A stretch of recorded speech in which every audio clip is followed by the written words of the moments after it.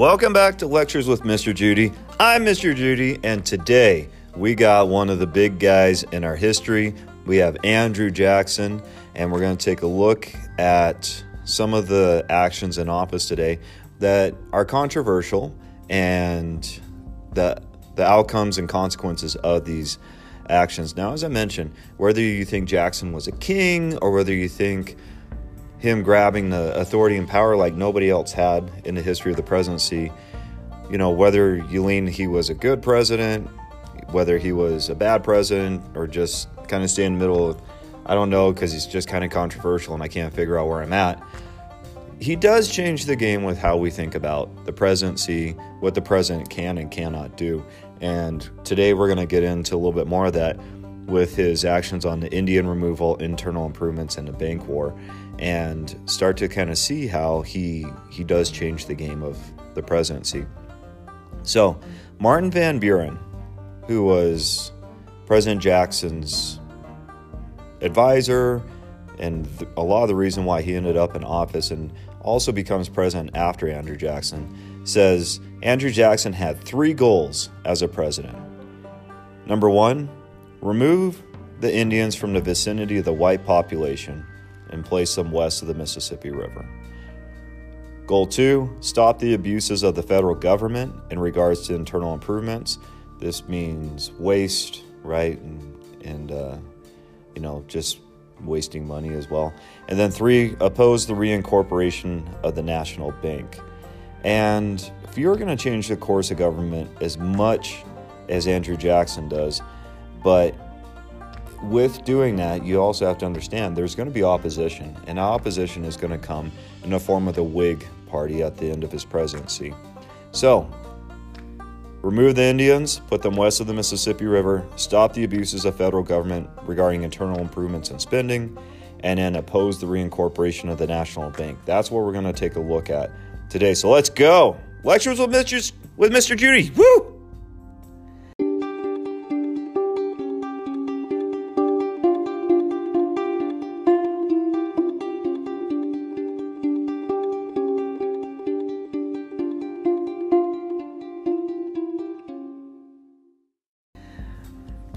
Okay, Indian removal. So let's rewind a little back and go to Thomas Jefferson first. So under Jefferson, the official policy of the United States government towards American Indians was either assimilate into white society or you go west and you find new land. And there have been various treaties formed and there had been some battles fought, more minor type battles between the United States government and various Indian nations to remove them from certain sections of land and continue pushing them west. And so most native tribes in the north had already signed removal treaties after the War of 1812 and began finding new areas to settle. Now all these areas were necessarily west of the Mississippi River, but these areas also weren't the traditional homelands of these tribes. And so they're continually searching, right? And they're continually getting pushed more and more west. Now that's what's happening in the north, right? The tribes seem to be a little bit more willing to kind of be moved and whatnot. And it probably goes back to King Philip's War in the late 1600s as well, with many of the tribes kind of seeing the writing on the wall and understanding, it's either going to be stay and die or move and see another day and maybe preserve your culture and your tribe. Now in the South, we have 5 main tribes. We have the Cherokees, the Chickasaws, the Choctaws, the Creeks, and the Seminoles. And by the way, I just got to say, I love just the name of Chickasaw and Choctaw. I think that they're just like really, really cool names. But these 5 tribes, right, they refuse to move and just say, this is our land. We were here first. What are you going to do about it? And the land distribution in the South seemed to be a little bit different in the North, whereas land in the South was generally more used for farming, and so it was kind of easier for some of these tribes to find pockets or areas within a state and just say, hey, look, this is just going to be our land. You can have all this other land to farm. We're just going to keep this one right here. Now, the tribes did sell off a lot of their lands and gathered together in areas, like I had said, these pockets, just to try and avoid open conflict as much as they can. The problem is these pockets that a lot of the tribes gather into are the desired farmland. Like, as more and more farms are expanding and more people are going to the south to try and follow their version of the American dream with being a farmer, we're finding out land is just getting eaten up quickly, and it all of a sudden seems like there's no more land for everybody. And so there are a fair amount of people within the tribe, specifically younger people, that are going to try and assimilate. However, the tribe as a whole refuses and says, hey, we're still going to try and hold our lands. We're still going to try and hold our culture as much as we can. The three states of Georgia, Alabama, and Mississippi invalidate federal treaties, and they tell the Native Americans, you got to leave, right?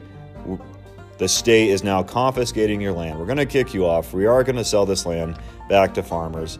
And the Native Americans said, yeah, but we have treaties. Like, we have treaties with us and the national government that say we get to have this land, and you're not allowed to kick us off of this land because, last we checked, Article 6 of the Constitution, Supremacy Clause, national government beats your puny state government, so what of it? And this is going to be another big challenge of federalism, kind of similar in certain ways to the nullification crisis. However, you're going to see maybe a little bit different kind of outcome with this one. So in 1830, Congress is going to pull an about face and pass the Indian Removal Act. And it's going to say, all right, these 5 tribes in the South, you're gone. You got to go west. Mississippi River, we don't care where you go past it, you just got to go past it.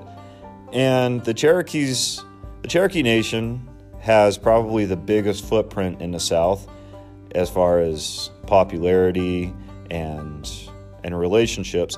So the Cherokee Nation is going to take on the bulk of this and sue the federal government. And in the case of Cherokee Nation versus Georgia, the Cherokee tribe says that the treaties with the federal government supersede the new state laws and is going to challenge the constitutionality of the Indian Removal Act, saying that because Native Americans are considered a sovereign nation according to the Constitution, you can't just kick a country out of your own country. It just kind of seems weird. So the Supreme Court hears the case but refuses to rule on the case on the merits, saying this feels like a case of original jurisdiction.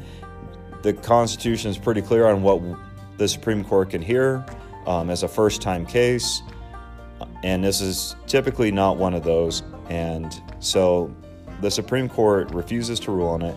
However, 1 year later, in the case of Worcester versus Georgia, the court rules the Cherokees are a sovereign nation and cannot be removed by Georgia law. The Cherokees get this big win and are like, yes, we get to stay, we get our lands back. Take that, Georgia. Except Georgia has this person named Andrew Jackson who sides with Georgia as the state and refuses to listen to the Supreme Court and sends in the army and says, nope, we're going to remove you anyway, right? So this is what we call the Trail of Tears, and Andrew Jackson is going to send an army of over 7,000 men to escort these 5 southern tribes out of their lands west of the Mississippi.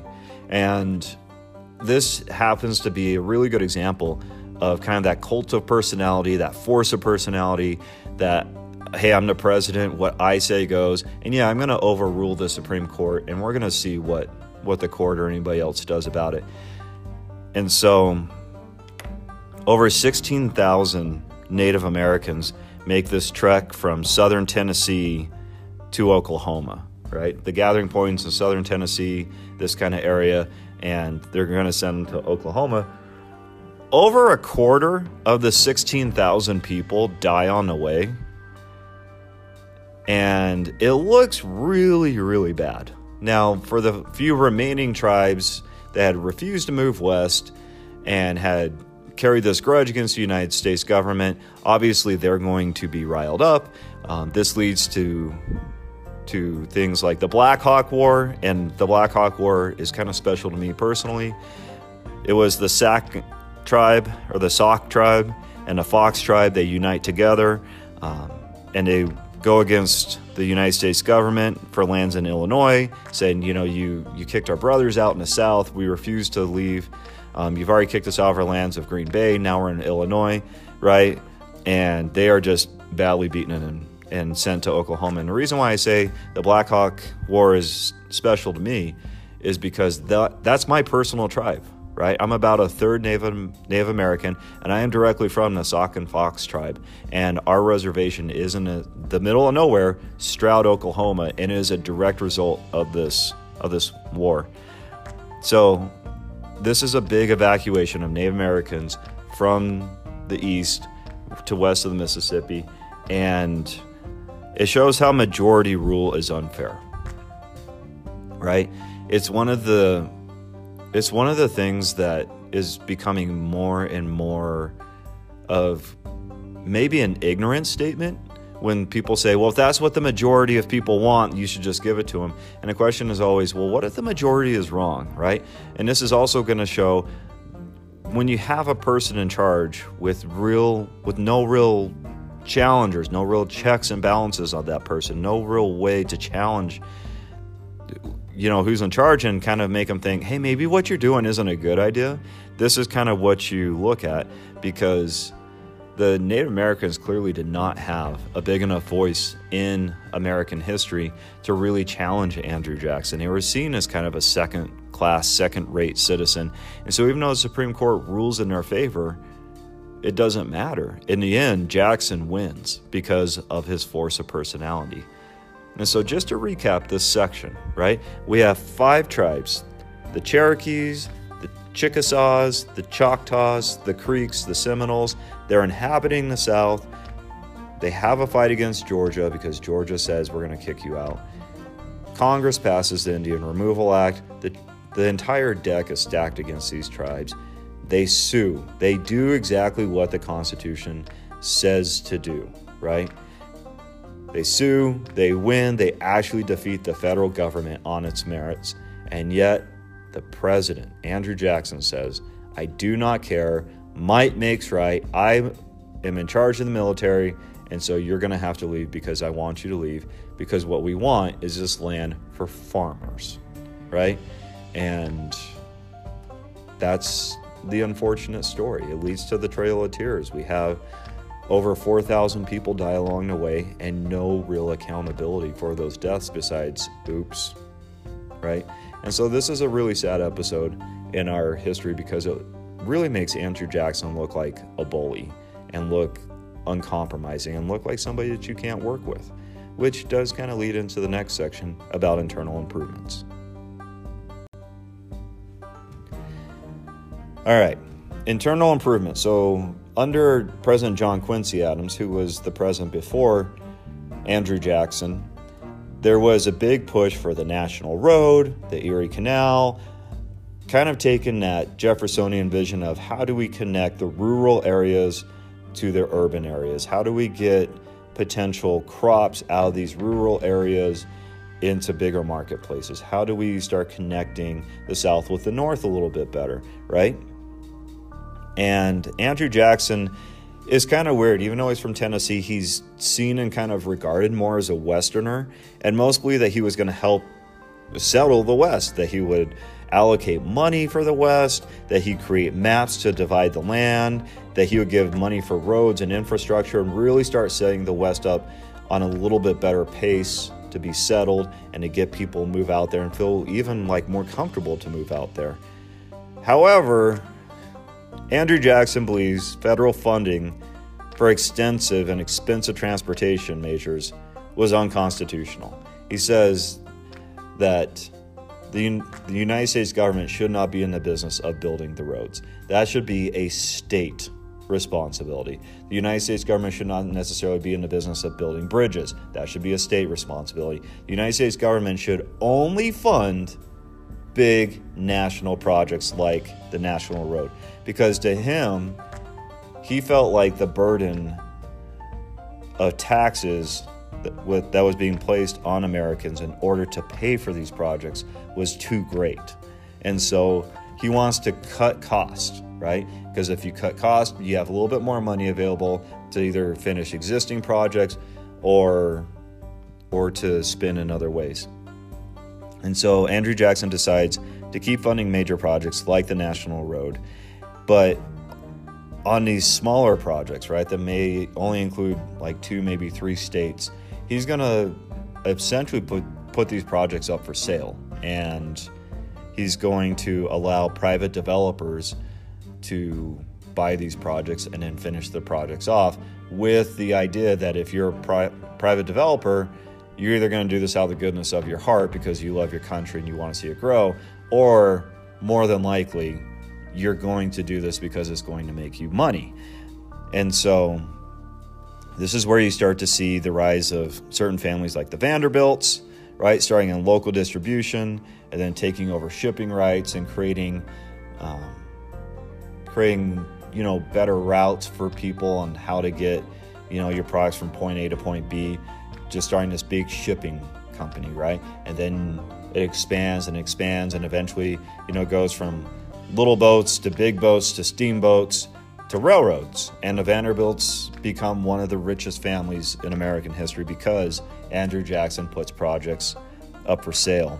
And Vanderbilts are one of the few families that had some old money that were able to take on these projects and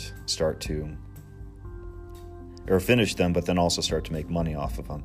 So with Andrew Jackson pulling federal money away, right, and saying, all right, states, it's time for you to pay for them. By 1842, 9 states default on their loans. And defaulting on your loan means you're not paying your loan, right? And now the money is coming due, and that creates a lot of problems. Martin Van Buren, who becomes president after Andrew Jackson, and then we get to William Henry Harrison and John Tyler, they inherit this mess, right? They inherit these 9 states not being able to pay their loans. And what is about to happen is we're going to hit an economic depression because states are unable to pay their loans, so they either impose new taxes, or if there's a state bank, the state bank calls in its loans. And with the whole idea of a loan is I'm getting money and I'm going to pay it back over time because I can't pay it all on my own right now, right? And so the states are kind of starting to shift the burden onto the common man, and the common man will say, look, I bought this farm. I got to pay it off over the next 20 or 30 years. I don't have all the money to give you right now, right, for this farm. And so people lost their farm, they lost their homes, they lost a lot of different things, and it creates more problems than it seems to solve, because the states are going to spend ultimately 5 times more than the federal government was currently spending before Jackson pulled the plug. States are going to spend 5 times more on trying to complete these projects, and it's just a mess, right? It's just a mess because maybe a private developer takes on a project and can't pay, and then the state has to pick it up. But then the state has to call in its loans or create a new tax, and it's just a big mess. However, this reaffirms that land is the most valuable commodity that we have in the United States, and it creates a new market. Whoever can get you access to different lands by building a road, by getting you there on a ship, through the river or canal or something like that. Whoever can control this access is obviously going to be the person in the money. Speaking of money, let's get to the big defining moment of Jackson's presidency. It's not the nullification crisis. It's not trying to cut costs with internal improvements. It's not the removal of Native Americans. We're talking about the bank war.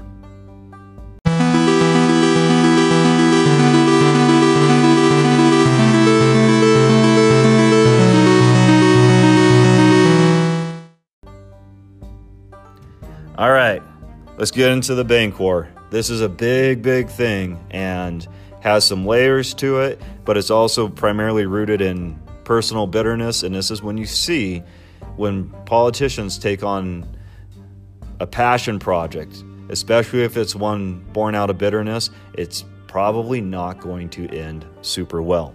So Jackson feels that the government is too big.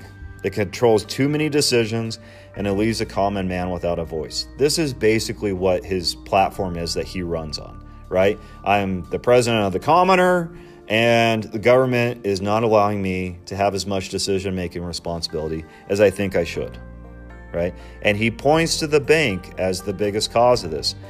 So we have the first national bank created in 1791 by Alexander Hamilton with a charter for 20 years, right? And you remember that whole big bank war, Hamilton versus Jefferson, eventually leads to Jefferson leaving George Washington's administration, right?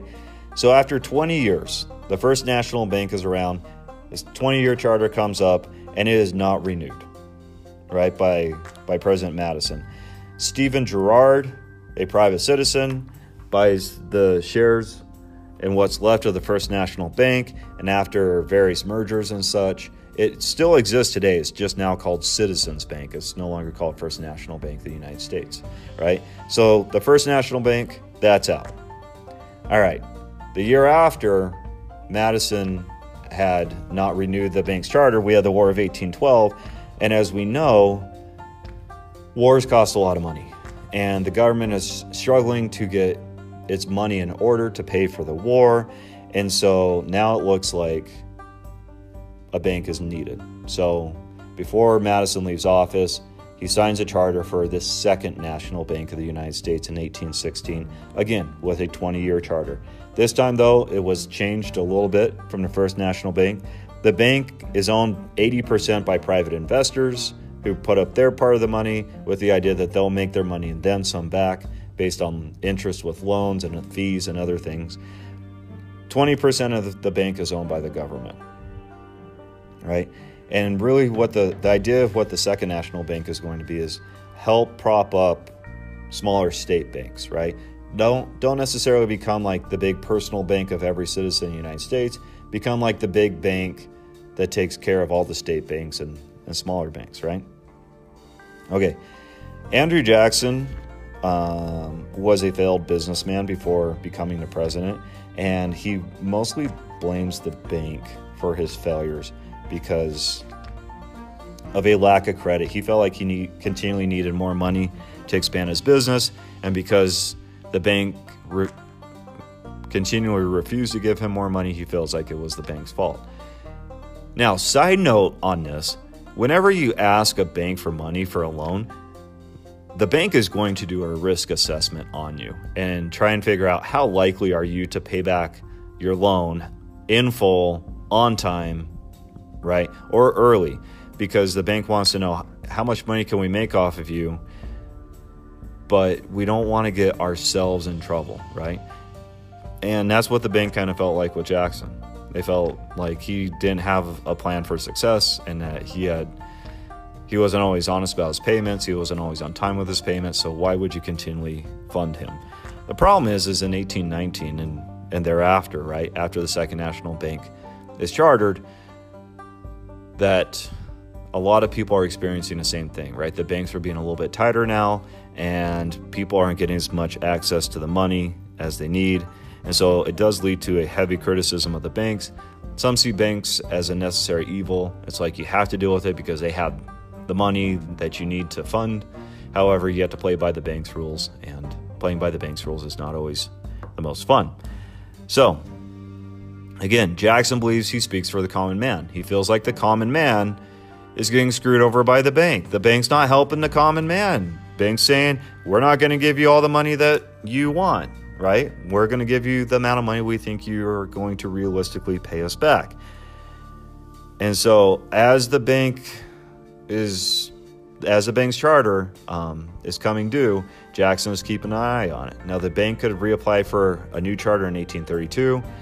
It does so. Jackson automatically vetoes the bill and refuses the charter. It helps him win re-election in 1832.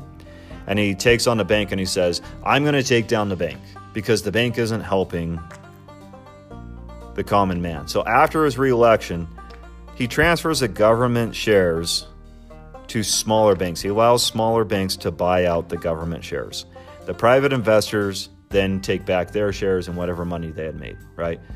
So again, Andrew Jackson, President of the United States, decides to sell off the government shares in the bank.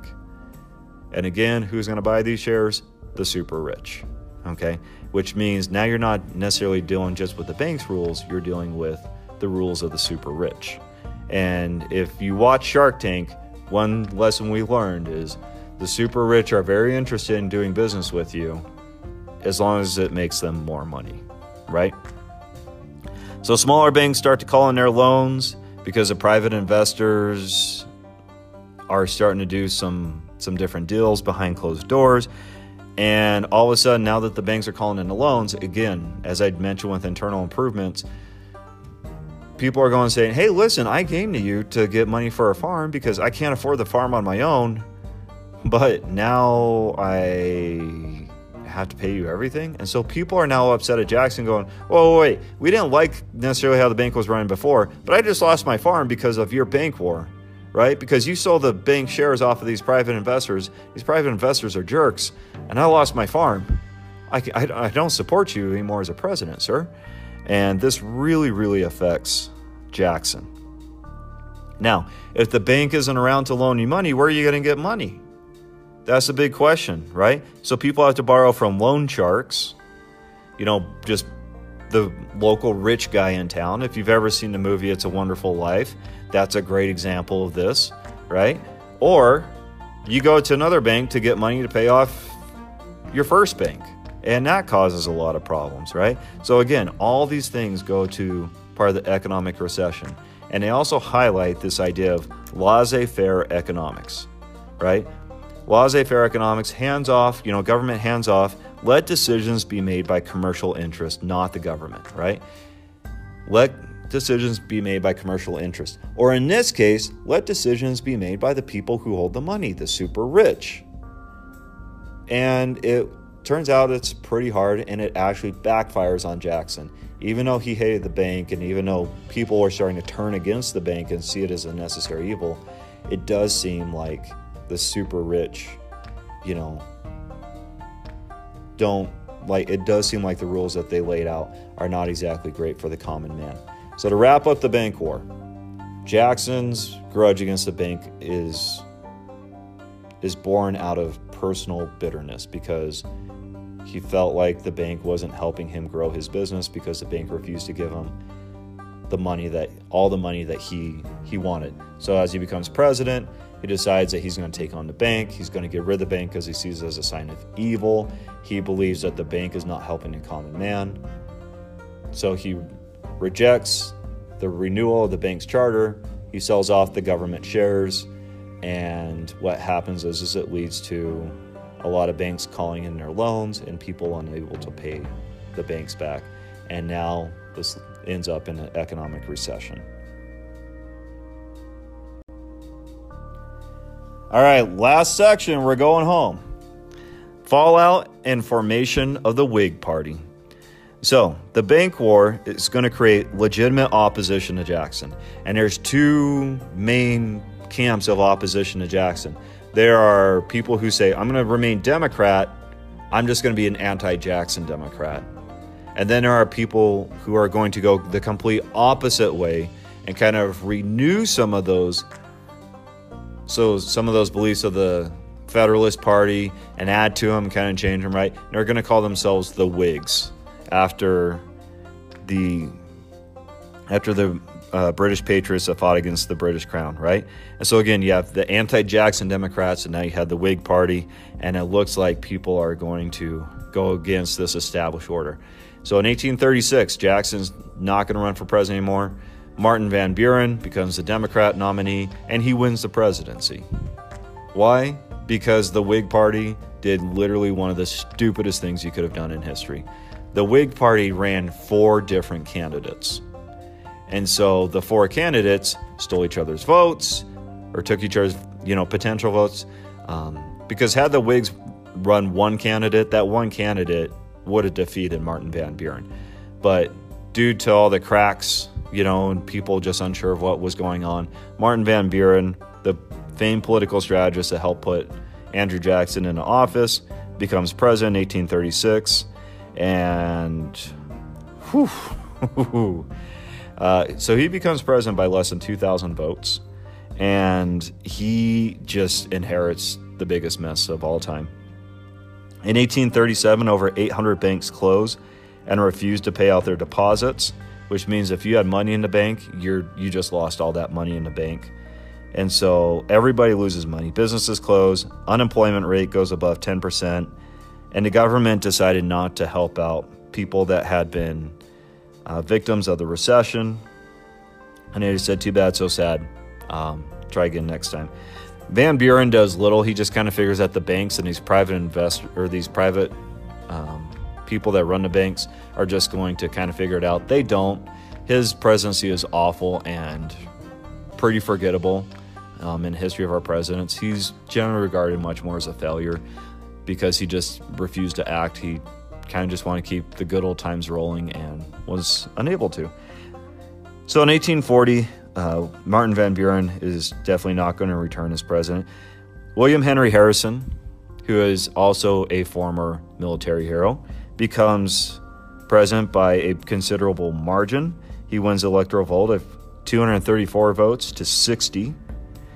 And he's basically the Whig version of Andrew Jackson, right? Former war hero, governor of the Indiana Territory, brings on John Tyler as his vice president. Tyler's from the South. They're trying to show, hey, we can build coalitions, we can build partnerships across the country, right? Of course, William Henry Harrison is also best known as the first president to die in office. He contracted pneumonia during his inauguration speech and dies a month in office. He's the first president to die. So John Tyler becomes president. Even though he's a Whig, or he runs as a Whig, he's really more just an anti-Jackson Democrat. And so he's kind of caught in the middle between these Democrats who no longer trust him and these Whigs who think he's going to do their bidding, but instead John Tyler has his own ideas, and he's going to pass some new tariffs. He's going to refund some of these internal improvements. These projects that had failed, nobody really picked them up. He's going to start picking those up. He charters a new Bank of the United States. He's kind of his own man, and he's not remembered as like this great president because, I mean, frankly, again, boring personality, right? And he's kind of caught between both lines. Neither of the Democrats or the Whigs really cared for John Tyler much by the time that he ends his presidency. But his big deal is just trying to bring balance back to this world of chaos that happens after Andrew Jackson is president and after that bank war. So here we are, right? At the end of the lecture today, Andrew Jackson takes on a different idea with the presidency, the idea that the president can overrule a Supreme Court, the idea that a president can overrule Congress, the idea that the president can really do whatever he wants. And while it works out for him in some ways, because as a personal success, Andrew Jackson would claim the Indian removal is a personal success. As a scholar of history, I don't think anybody would claim that as a personal success today. And Andrew Jackson would claim wasting less money funding internal improvements, that these were great things. However, the bank war ultimately is going to show what happens with a personal grudge and really starts to muddy the waters of how we remember his presidency. And then after his presidency, people have to deal with the mess, because sometimes what seems great at the current moment might not be great for the long run. And that's one of the big lessons of Jackson's presidency that most presidents and the better presidents really do start to pick up on, right? It's not just about what you want to do now. It's about what type of legacy do you want to leave afterwards. All right. I hope you guys enjoyed the lecture today. Peace, love, and hugs. I will see you back here later.